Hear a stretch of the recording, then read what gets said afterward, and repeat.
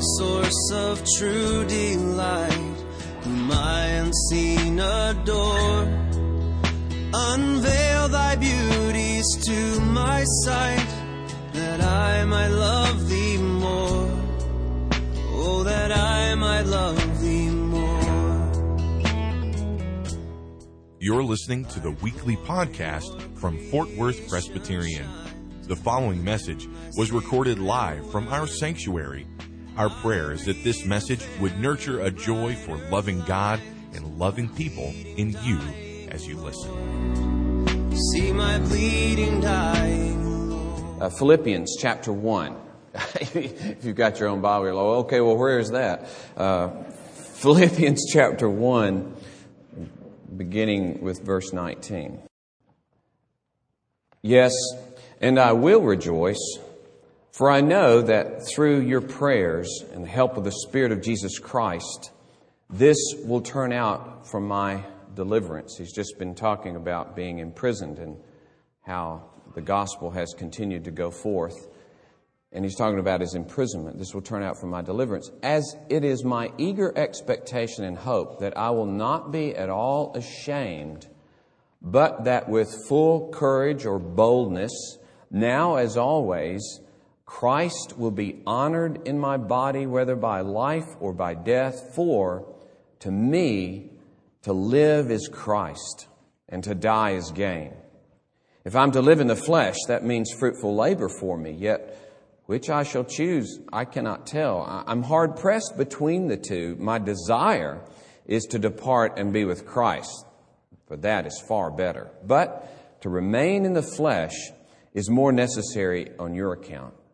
Convinced of this, I know that I will remain and continue with you all for your progress and joy in the faith, so that in me you may have ample cause to glory in Christ Jesus because of my coming to you again.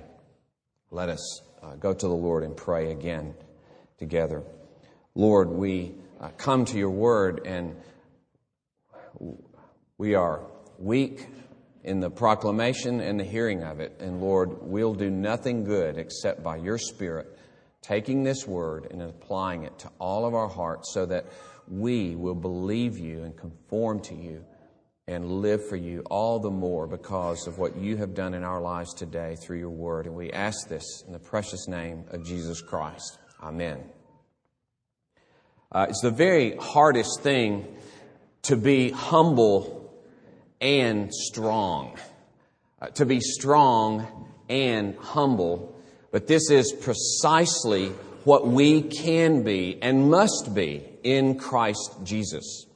Christ says, on the one hand, apart from me, you can do nothing, not one good thing. So we're absolutely helplessly dependent upon Him for anything and everything. And yet, we can say with Paul, as we trust in Him, I can do all things through Him who strengthens me.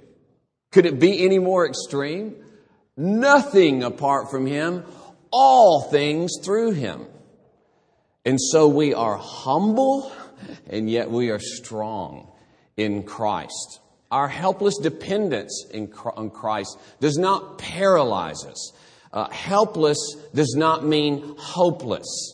We have confidence in our dependence on His forgiveness. We have confidence in His favor on our lives. We have confidence in His presence in our lives. We have confidence in His power to change our lives. And so those who are helplessly dependent on Him are wonderfully, increasingly strong in Him. In fact, you could say only the humble are strong.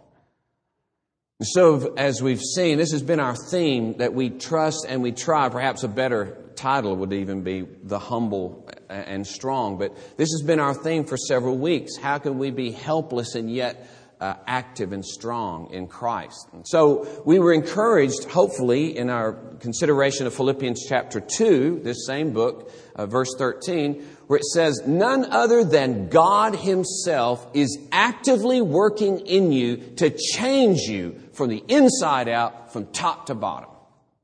That is encouraging. And then earlier in this chapter, verse 6, The good work that He has begun in you, He will complete until the day of Christ Jesus. So He's working to change your life in every way, and He will never stop changing you until the end. So, though we can do nothing apart from Him, we can do all things because of His unceasing, passionate, great work in our lives. We're humble, we're strong. And so, knowing His work in us, we helpless people can be wildly courageous, hurling ourselves into the battle against sin and hurling ourselves into the development and cultivation of a character that is increasingly full of love and joy and faithfulness in all our relationships, in all our responsibilities. What a perspective for your life, that this is your life from now to the end. God, the God of the universe, actively working in you, you helplessly depending upon Him, and yet because of that faith, throwing yourself into the work of Christ. And a question arose, what does this work look like? What happens in us when this happens? And earlier in chapter 1, he talked about how it had shown itself in the Philippians, their participation in the gospel. Their love of the gospel, their standing for the gospel, their suffering for the gospel. And so the whole of God's work in their lives showed itself in their own knowing that gospel and treasuring it, exploring it, living it out in their lives. And we naturally call to mind our own mission statement, that we're nurturing a joy for loving God and loving people. How? By proclaiming and living out the gospel of Jesus Christ. When that gospel takes hold of your life, when it's proclaimed and you know it and you begin to live it out, it nurtures in you a joy that causes love to pour out to others around you. In the most difficult personal relationships, in the family, to your neighbors, to the destitute in the world. That's what happens with the gospel. And of course, what is the gospel? What's the content of the gospel? Well, it's pretty simple. It's the good news of Jesus Christ. We know that. It's the concentrated announcement of Jesus Christ, the declaration of all that He is, all that He has done and is doing and will do for His people. It's Christ unveiled. That's what the gospel is. Which really brings us to verse 21. Because this being taken up with the gospel, when God works in your heart, you're completely taken up with the gospel. Why? Because you're completely taken up with Christ. You cannot help but be all about the gospel, because the gospel is all about Christ, and that's your life. As Paul describes himself here in verse 21, for me to live is Christ. And so this gospel that sets forth Christ, this gospel that glorifies Christ, makes Him known, makes Him available to others so that they might treasure Him. I just love this gospel because it's all about Jesus. And that's my whole life, is Christ. And the thing I want to underscore this morning in this work of God that He's bringing about in our lives is that this is the end result of that work. This is what will happen. This is what it will look like. You more and more will be able to say with Paul, for me to live is Christ. And because life is Christ, to die and have Him in the full, that's gain. That's gain. And I hope that you will be encouraged that that's not something in the distance you can say, well, that was the Apostle Paul, and we admire him, and we're in the bleachers, and he's out in the field, and everything's about Christ, and we're just, half-hearted creatures in the stands watching this. No, this is a prescription for your life. This is a promise for your life. This is the blueprint for your life. This is what God is doing in your life and will do.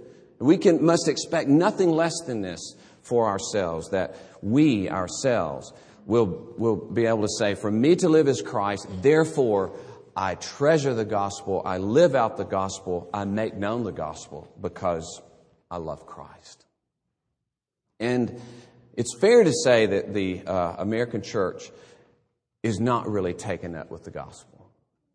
We're not really sold out to the gospel. We're not treasuring the gospel and living out the gospel with joy and vigor and strength.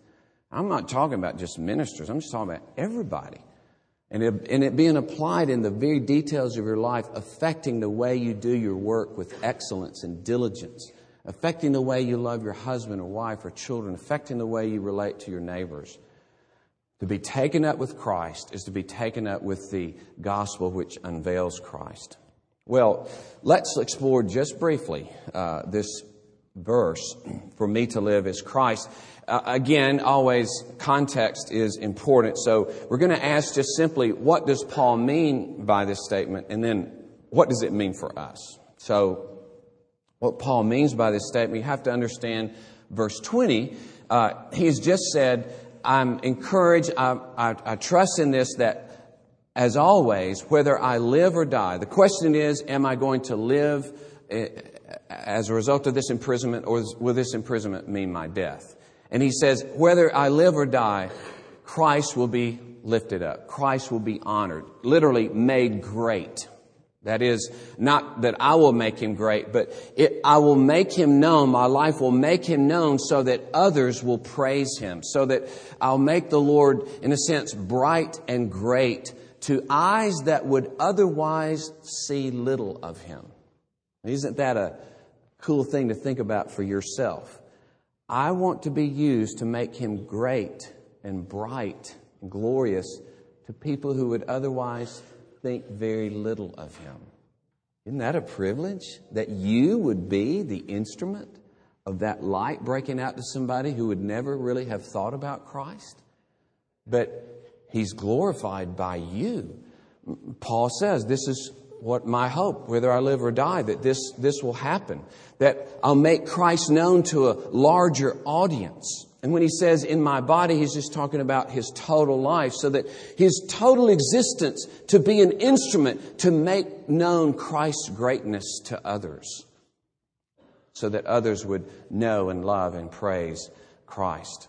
He says, now, why will that be? Why by life or death will I bring that glory?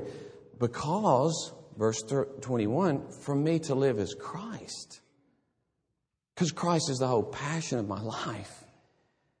So this helps us understand part of what for me to live is Christ is that I have a burning desire that I be used to make him known to others. People who otherwise wouldn't give him the time of day, but they pause and stop because something about my life, the way I spoke to them, the way I cared for them, the way I've served them, the way I befriended them, the way I responded to disaster in my own life, difficulties in my own life, the way my family operates, the way they've seen me in conflict and yet working through that.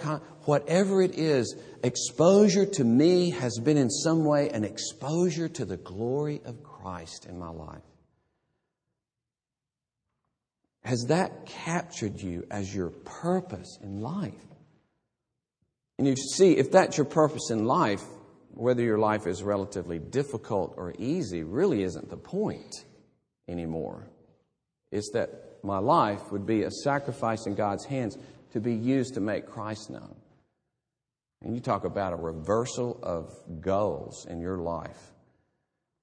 To suddenly be fixed every day with how my life, but talk about a noble purpose that can infuse every single thing you do with meaning. Whether we're carrying bricks in Reynosa, Mexico, 200,000 pounds of them, okay?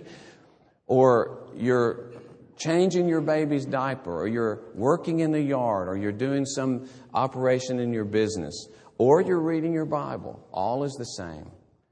That my goal is to bring glory to Jesus Christ. But Paul is saying by this, I live to serve him. I live to commune with him. He's the source of my life. He's the goal of my life. I do everything for him and because of him. And so you could say that life for Paul is so full of Christ, so occupied with Christ. Christ sums up his life. Life is Christ. To live. This verb, noun he uses, to live, is Christ. It's the meaning of my life. And so to know him, to experience His goodness, to become like Him, to manifest Him, to own His cause. This is my life. Paul could say, I have no conception of life apart from Christ. And I want to set that before you, not as a hopeless goal, but as a certainty for your life if God is working in your life. Don't push away and say, oh man, I'm so far from that. It's hopeless. It's part of His salvation. We cannot be this by nature. He has to save us. His mighty creative work has to be in our pathetic, self-centered life so that we are free to give ourselves to this glorious cause of the glory of Jesus Christ. Thanks be to God, He does that for us. We can cry out and say, Lord, save me. Bring me to that point that the Apostle Paul was brought to. Because Paul persecuted Christ. He despised the name of Christ. So let's say you start right there, okay? Just start at ground zero or below ground zero. Are you a persecutor of Christ? Do you hate the name of Christ? Okay, you're a candidate to be changed by the grace of God. Because that's where Paul started. And so he can say to die is gain. To die is gain because, of course, I will have even more of Christ. All the impediments, whatever I have of life in Christ here, I'm not directly in His presence, and I've got remaining sin in my life. There's so many things that hinder me from the full embrace and taste and love of Christ, and I will have it to the full. So only because, here's the interesting thing, only if Christ is your life will death be gain. Life's not a gain. Death's not a gain for anybody else.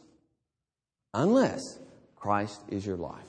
If Christ is your life, then death is the gateway into the full embrace of that one that you love so much. Otherwise, it is not. It's the final loss. If you're living for anything else, any other idol, any other person, anything other than Christ, primarily, centrally, then you lose that and everything else at death. So it's all or nothing, isn't it? Christian life. Embrace Him, delight in Him, give your life to Him, and you'll have Him to the full in that last day. And so death means a greater fullness of a life that's already rich and full. Bear said this, one of the commentators, to live is Christ, therefore life is filled with heavenly blessings, yet even for such a life, we might better say, especially for such a life, to die is gain. And I love the way Mull put it. Life and death then are for Paul, as he says, I'm not sure which to do, to go to be with Christ or to stay here and minister. He says, life and death, really, it's a dilemma of blessing. Blessing or blessing? Blessing of being with Christ here or the fuller blessing there. But it's all blessing. It's all being with Christ. And so I've already touched on this, but what does it mean for us? Well, it is a promise to the Lord from the Lord, and I hope that you will hold this up to Him. And yes, there's agony, and there will be agony to the extent at various times we have to admit to Him. But be honest with Him to say, Lord, I acted in such a way today that clearly demonstrated that I did not treat You as my life. I wasn't even thinking about Your will. I wasn't even thinking about manifesting You and living for You as I said those things to my wife or husband or children or whatever I did. No, Lord, but this is what You're doing in me, working in me to want to do Your will, working in me so that I will be like Paul, so that I will be able to say, for me to live is Christ. So use this as a basis for your prayer. Use it and expect, be satisfied with nothing less. Make it a part of your prayer, like in Matthew 7, where He says, how will He not give good things to those that ask? If you evil fathers know how to give good things to your children, how will He not give good things to those that ask? Is this a good thing? It's the good thing. Come to Him and just pray and demand, almost humbly demand, but to say, Lord, your promise is that you will work in me to give me this passion for Christ. And I just want to underscore one of the ways that this will show itself in your life. It will show itself as you are just constantly trusting Him in the events of the day. As you living for Him means that you're living in Him. You glorify Him and honor Him by entrusting your life to Him, so that you are trusting in His power to change you. You're trusting in His forgiveness. You're trusting in His favor for you.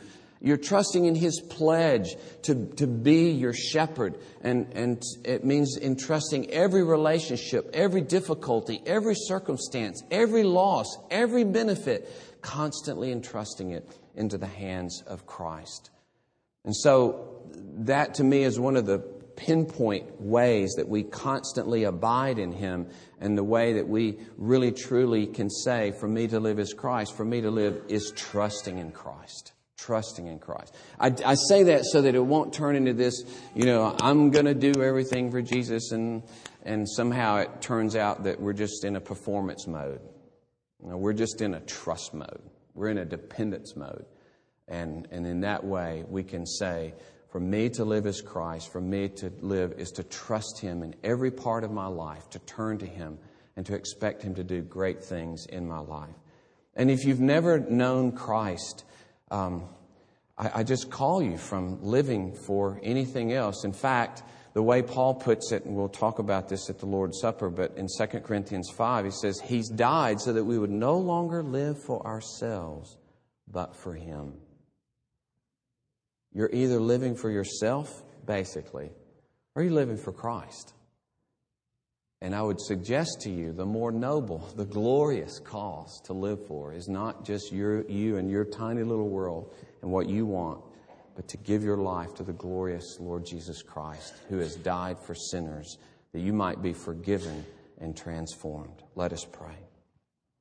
Oh Lord, our only hope is in Christ Himself. Our only hope, Lord, is that you would forgive us, that you have died for us, that in you, Lord, we might be accepted by the Father, that we might enter into the presence of the holy God, unafraid, unashamed, because our sins have been taken away in Christ. And Lord, knowing that acceptance and love, knowing the presence of God and the smile and favor of God, not that we've earned, but that Christ has earned for us, that we would be transformed, that we would have a new sense of who we are in God, who we belong to. And Lord, that you would take up our cause and we would become the workplace of your mighty power to cause us more and more to be people dedicated for the good of others, and therefore more and more set free, more and more tasting not only of your love, but of your amazing joy. Oh Lord, give us more and more of this energy for spending ourselves for others and spending ourselves for all things good, for faithfulness and diligence and carefulness, and all with a sense of joyous fellowship with our God. Oh Lord, so work in us that we will want to do your will, and that we truly, really in our lives will accomplish your will. For we ask it in Jesus' name. Amen. The pleasing scene is clouded or with pain. Thank you for listening to this weekly podcast from Fort Worth Presbyterian. Our prayer is that this message was able to nurture a joy for loving God and loving people in you. Please visit our website for worship service times, directions to the church, and to subscribe to this podcast. Our web address is fortworthpca.org. Fort Worth Presbyterian is a part of the Presbyterian Church in America.